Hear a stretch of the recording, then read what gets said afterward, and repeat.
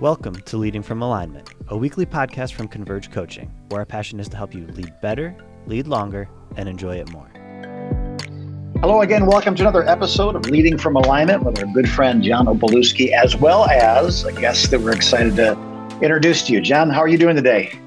Hey, Jim, I'm good, recovering from a stretch of COVID, and for the first time in about 5 weeks, I feel energized. Right on. So the rumors of your death were greatly exaggerated yet again. Yes, they were. Nice to know. Good. For those that are watching, they'll see a third face on the pod today. Why don't you introduce our guest? Yeah, we are really privileged to have with us Daniel Whitehead.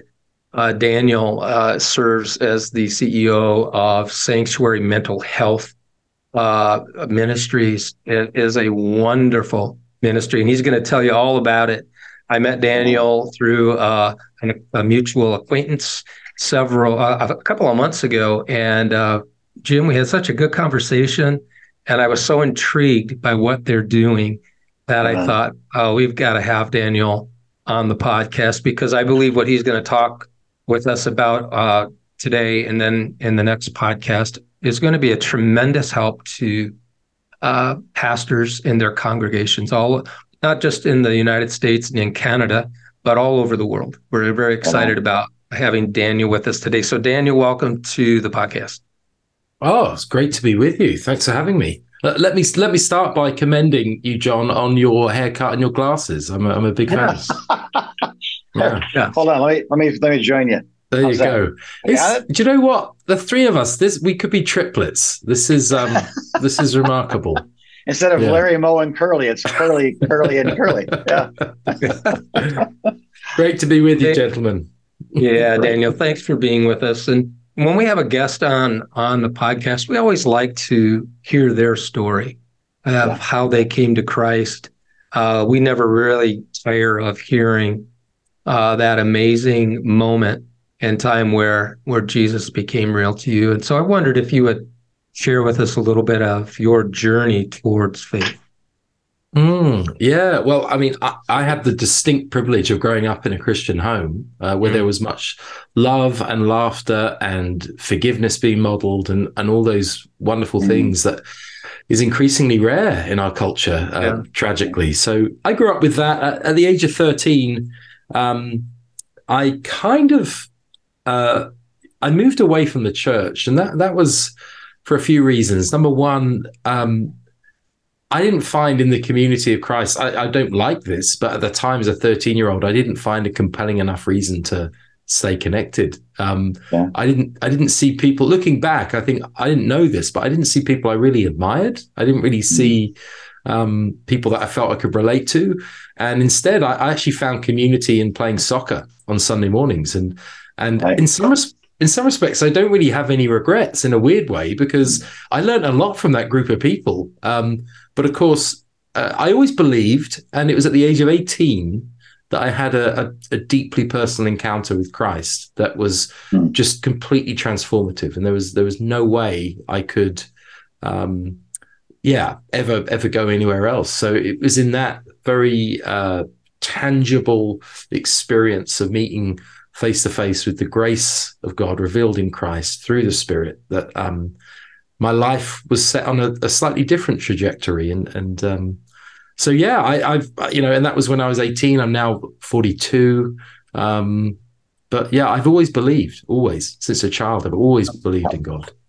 Help me out, Daniel. So what happens next? You have this what you describe as a face-to-face encounter with the grace of God. It's not a religion. It's not a sermon. It's not a homily. It's not a tradition. It's a Savior. It's a person. And now that has to affect your very young adult life in profound ways. So were you headed towards being a carpenter, a candlestick maker, and that changed the trajectory of your life professionally as well? Well, it's interesting. So I was doing an undergraduate degree in multimedia journalism. I wanted to make films for a living, and I started to do that. And after my undergrad, I went and did some voluntary work in South Africa, and then again another transformative. I spent 6 months in Cape Town, working in many of the let's say poorer communities on the edges of Cape Town, and again it was in that in Cape Town with wonderful people, different perspectives, that I felt a pull to the church. And so I moved back to the UK at 21, and within 6 months I was working for a church, which wasn't the plan. It just kind of happened that way. And then within a couple of years I was leading that church as a 24-year-old. So wow. quite a remarkable and not it wasn't my plan. It just kind of happened that way. So that wasn't 4 years of college and 3 years of seminary. And no, it was a relationship that became a practical adventure with Christ that gave you a platform congregationally to lead. That's awesome. Yeah. That's awesome. Yeah. Wow. And I was doing some studies with it, but I never completed them. But I was doing a master's in theology at the time. But then I later actually ended up doing a double master's in theology as a mature student. So I kind of did it back to front, but I led a church for 8 years. Yeah. I'm curious. Go ahead, John. Well, because here's my question. So you now know what you're doing because you've been educated, but you've been doing it for years. Yeah. Did you realize you'd been doing it right all along, or did you realize you've been doing it wrong all along because of your master's? If I did it again, there would be a few things I would change, but not loads. Yeah. I mean, right.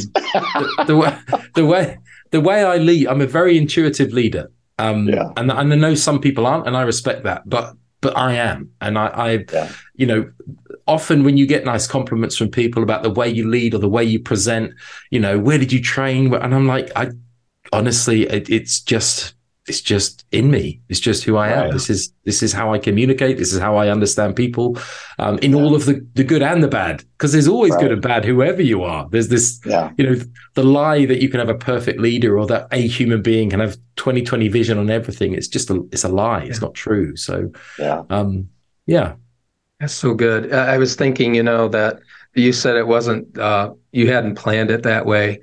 I would concur that if I had to plan my life, it definitely wouldn't have taken the twists and turns that it did.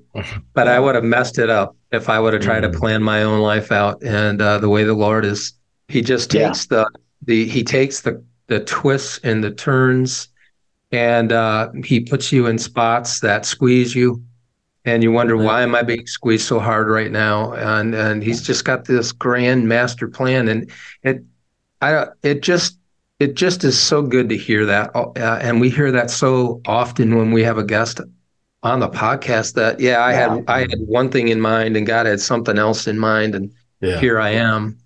So that's so neat. Well, Daniel, we're very interested in what you're doing now. Can you tell us about the organization you're currently serving? Yeah, absolutely. So the story goes, I was in ministry. I was experiencing burnout, but didn't really have words for that or a way to frame that. So by God's grace, we moved to Vancouver in Canada. Just a vague sense of God's calling. And we came for a year. That was now 9 years ago. And as I was coming into land on my first master's in theology, which I really did out of a passion, just out of, I'm finding it really interesting learning about the story of God's people. So I did a master's in church history. I needed a job, and I found this little nonprofit called Sanctuary through a kind of miraculous or serendipitous set of circumstances. I found this little nonprofit and I applied, and it was 2 part-time people. And my intuitive sense was this organization could just blow up. There's such a global need for the kind of conversations that this organization is having. So what Sanctuary does is it takes theology and psychology, and it lifts up the voice of lived experience. So people's story of living with a mental illness or a mental health challenge in the context of faith. And it holds all of these different perspectives together and helps the church find a new way of talking about mental health and a new way of being in response to the needs of mental health. And when I realized what Sanctuary had done as a local nonprofit in Vancouver, I said, if we could take what we've learned in the local church over the last 6 years, and we can turn that into a model that anyone, anywhere can access, we can help millions of people find a supportive, loving community, find a place where there is a sanctuary, a safe place for people to recover faithfully with God. So So we found that scalable model in the Sanctuary course. We created a course which is kind of like a mental health alpha course. It's 8 sessions. It's now in 5 languages. It's been used in 80 countries. So in the last, I've been there 7.5 years, we've seen 2 part-time local organization to now 13 full-time staff across 4 countries, and hundreds of thousands of people being impacted, and all kinds of interesting places and spaces that we're being invited to go in and speak into. So it's been an incredible journey, like remarkable. Wow. I'm, that my pastor that I kind of grew up under, I came back to the Lord in the military. So in my early 20s was discipled for the first time. And he used to say, find a need and fill it. Yeah. Just find a need. The whole world's on fire.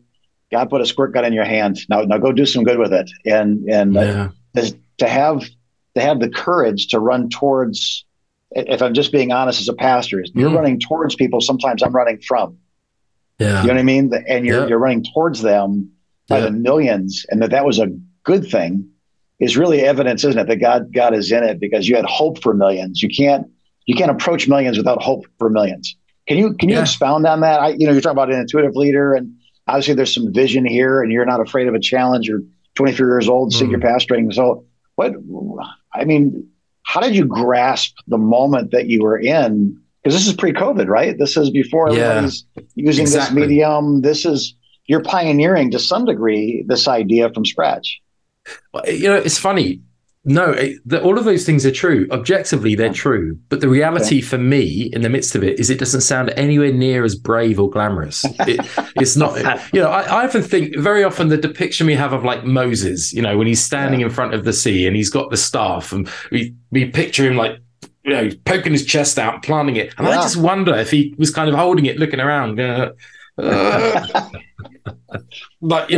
it's definitely more like that than the former for me. So it takes, I guess it takes bravery. It takes a certain degree of stupidity. It takes a willingness to be vulnerable. It takes a willingness to fail. It takes, and that's the thing we all hate as leaders. Well, I do. I hate as leaders is like, to lead authentically, you have to fail. At least I do. I don't believe the lie that for me, failure isn't a bad thing. It's an opportunity to learn. And so you have to take it on the chin. You have to iterate and you have to grow. And so the journey of discerning what God is doing has looked like us just getting to this point and discerning and getting to this point. And occasionally you have little turns, but at that point you acknowledge that, you hold it before God, and then you get up and you go again. So it isn't as glamorous as it seems, but remarkably, we have got to this place by having a deep sense of community in the team and this sense of need. We're driven by, there is such an immense opportunity for the church to step into this gap in this historical moment. And the question that keeps me awake at night is, when you look at need in society, historically, the church has always been at the center of meeting those needs. That's why there's a church at the center of every city, town, and village in the New World. That's why there's a cathedral at the center of every city in Britain, my motherland. It's because literally the cities were built around the church, because the church did welfare, healthcare, education, justice. And the thing that keeps me awake at night is, in this historical moment where there is a mental health epidemic, what will the history books say about what the church did? Will it say that the church ran away, or will it say that the church stepped up and said, we are a safe space for people, and we have a message and an ethos of love that can actually transform the world? Will we actually believe what our gospel tells us is true? Right on. That's so good. I've got a question for you coming up here, but I have to preempt it with this, because you said something that I thought was so important, Daniel, being willing to fail. I think I speak for a lot of pastors, a lot of leaders who are deathly afraid of failure. Yeah.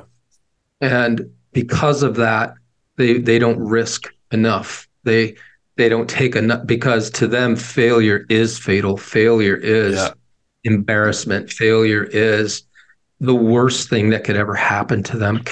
I just wonder if you could expound on that piece of your journey, not being afraid to fail. Can you talk to us a little bit more about that? Because I think that's really an important piece of what you said to Jim's question. Yeah.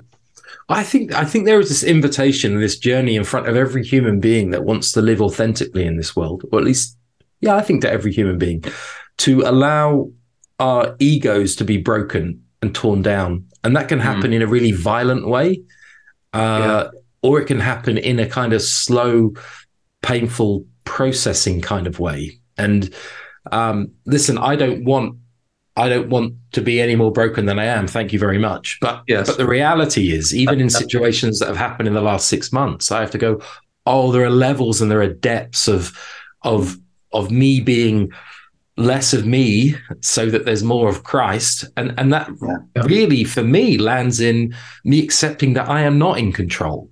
That I don't, our culture wants to tell us all that we're self-made, and with the people we worship as self-made, no one is self-made. Whose air are we breathing? Whose creation is this? So I think allowing ourselves to be in relationship in that way and really reliant upon God, it has to happen, because if we don't allow it to happen, which means making mistakes and admitting them and apologizing and getting up and going again, because you can't capitulate, that there's a mission at stake. There's there's lives at stake. Doing that, I think, is way more sensible than what we see in our culture happening, which is these preeminent spiritual leaders that we've been encouraged to emulate, and suddenly there's this catastrophic moral failure. And it keeps happening again and again and again. And I'm going, this absolutely, mental health is part of this. And we can simplify it and turn it into, this is just a spiritual issue, and it's a battle that it's always spiritual, but it's never only spiritual. It's spiritual, it's biological, it's psychological, it's social. We're complex. God has made us this way. So I think if we're not willing to admit our mistakes in the small things, those things will add up and they will come back and pay with interest. And I don't like admitting that. I just keep seeing it happening where good, godly people, leaders that are way, way more impressive than me, way more able than me, that get knocked off their pedestals. And then we all say, the enemy won that one. And I'm thinking, we're not really addressing the need for leaders to live into brokenness. Last time I checked, our Savior hung on a cross naked and screamed out, my God, why have you forsaken me? And got no answer. So that's the kind of leadership I think we all have to live into, and it's not glamorous, and it's horrible, and it's painful, but it is the way of Christ. Yeah. And I really appreciate you expounding on that, because I do think that there is this element of leadership that is risk requiring, and risk brings along with it the potential for failure. And when I look back on my life, it is those moments where I stub my toe or slam my face into a wall, where I've learned the most, where my ego has been right-sized, and I feel like there are too many of us who play it safe, who care. We're not risk takers. We're caretakers. And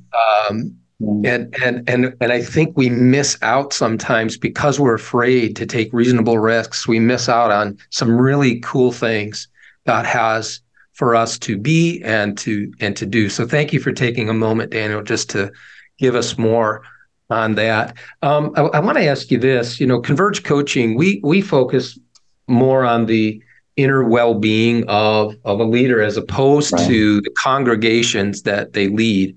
But we realize how important it is for congregations to get healthier as well.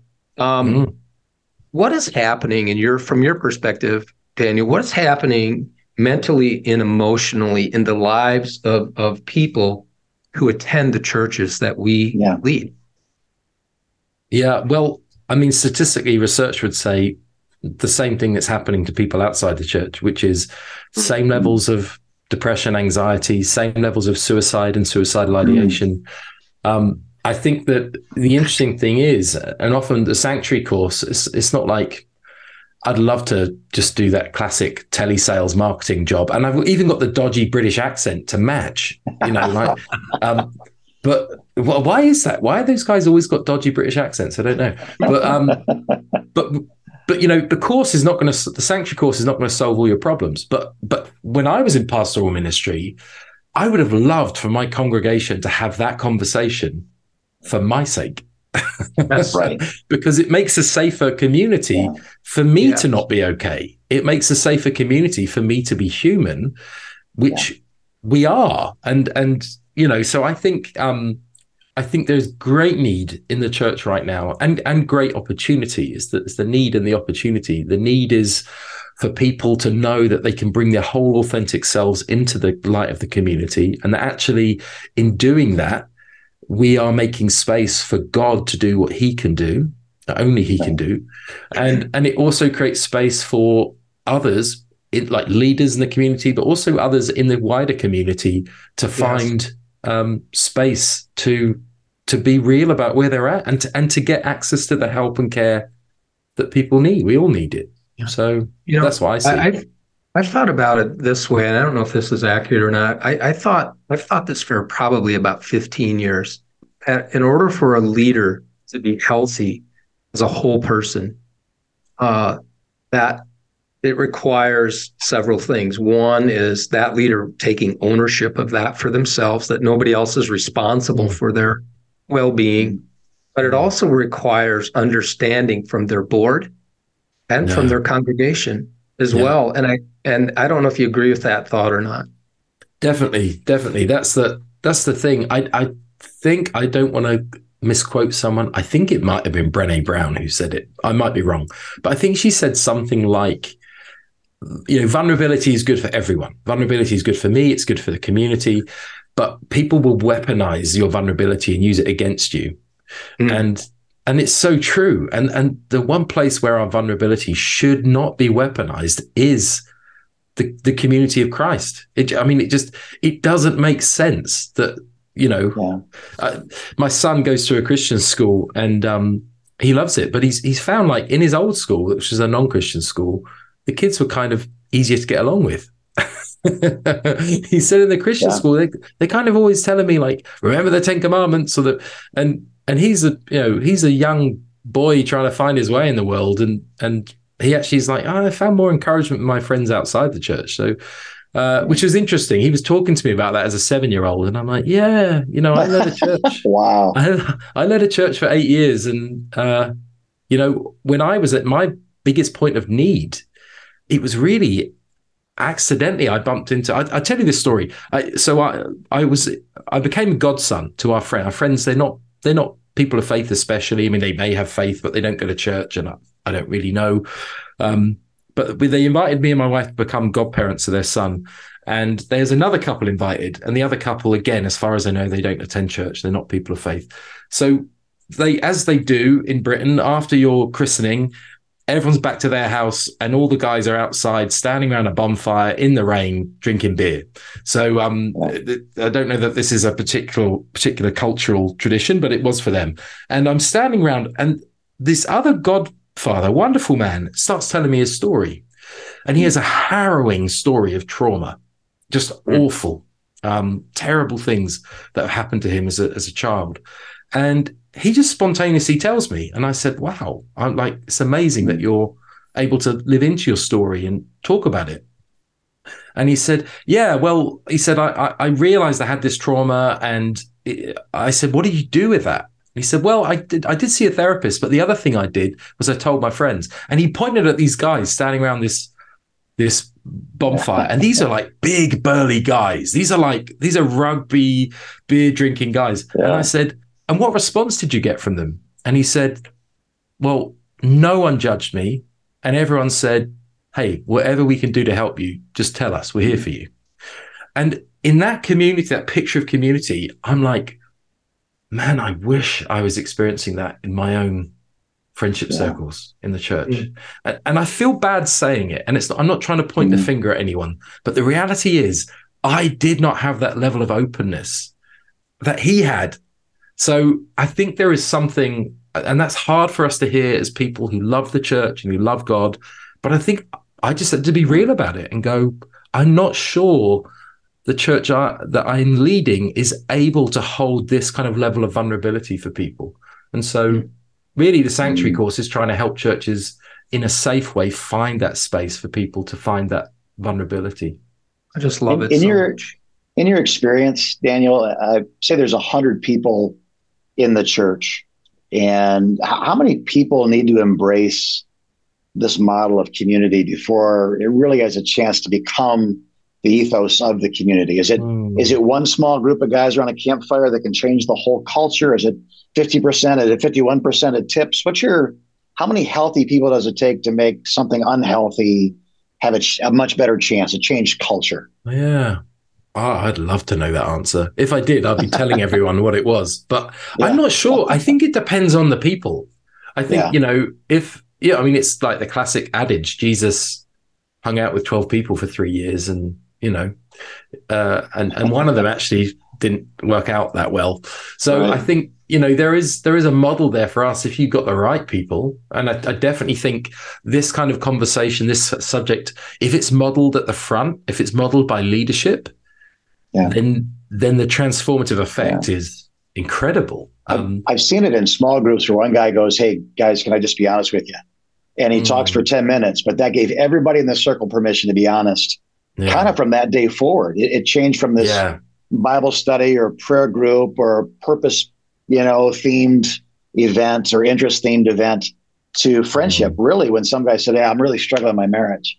And it turns out 2 other guys of the 10 were struggling with their marriage. And then there's one older guy who used to struggle with his marriage that might know how to help those guys. And before you know it, it really is a much different setting than the Bible study, the men's study or whatever it was. Just curious. My experience is it doesn't take many people to get authentic before it becomes far more contagious than the mass or the hypocrisy. Is that your experience as well? No, I think that sounds absolutely right. I'm just thinking about previous experiences with churches that I know where, if you've got the right person, like the person who is the mover and shaker or the influencer or the connector, if you can get hold of that person, then it's amazing how quickly people can get on board. So I think that's true. Yeah. Right. So here's our problem right now is we're up against the clock, John. I'm assuming I can feel that ticking going on, but there's like 5 questions I haven't asked you yet as a pastor, and I'd love to get another swing at this. Would you stick around? This is 216. Would you give us another, maybe come back next week, if you will, as far as our listeners are concerned? And there's so many things I want to ask you about mental health, about the program that you have.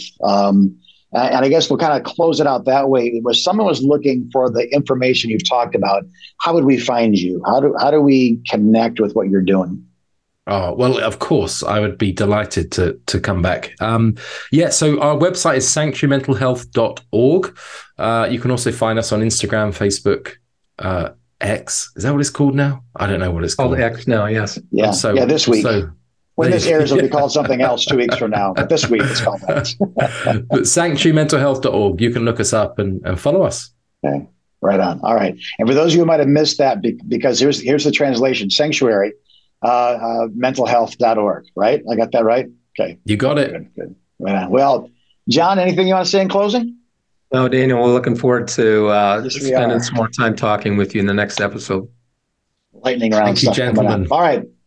God bless you, our dear watchers and listeners. I love that we've had this last 25 minutes to hang out together. I think anytime God is brought into the conversation, the potential for generational change exists. And I think that if you listened or you're in need of this, or you're going to go log on to the website now, or you're going to enlist a coach, I think that this 25 minutes has been well spent, and we're praying for you that God will continue to lead you and use you and bless you and keep going. If you're getting this the day it comes out, it's Tuesday and you haven't quit, which means God's doing something in your life, pastors and leaders. So keep going. We're here for you. If you need to talk to us, convergecoach.com, connect button right there. We'd love to have a half-hour conversation with you, and maybe we'll send you towards Daniel or send you towards whatever the need is. We're going to send you where that need is met, because that's what we're here to do. So God bless you as you continue to lead from alignment.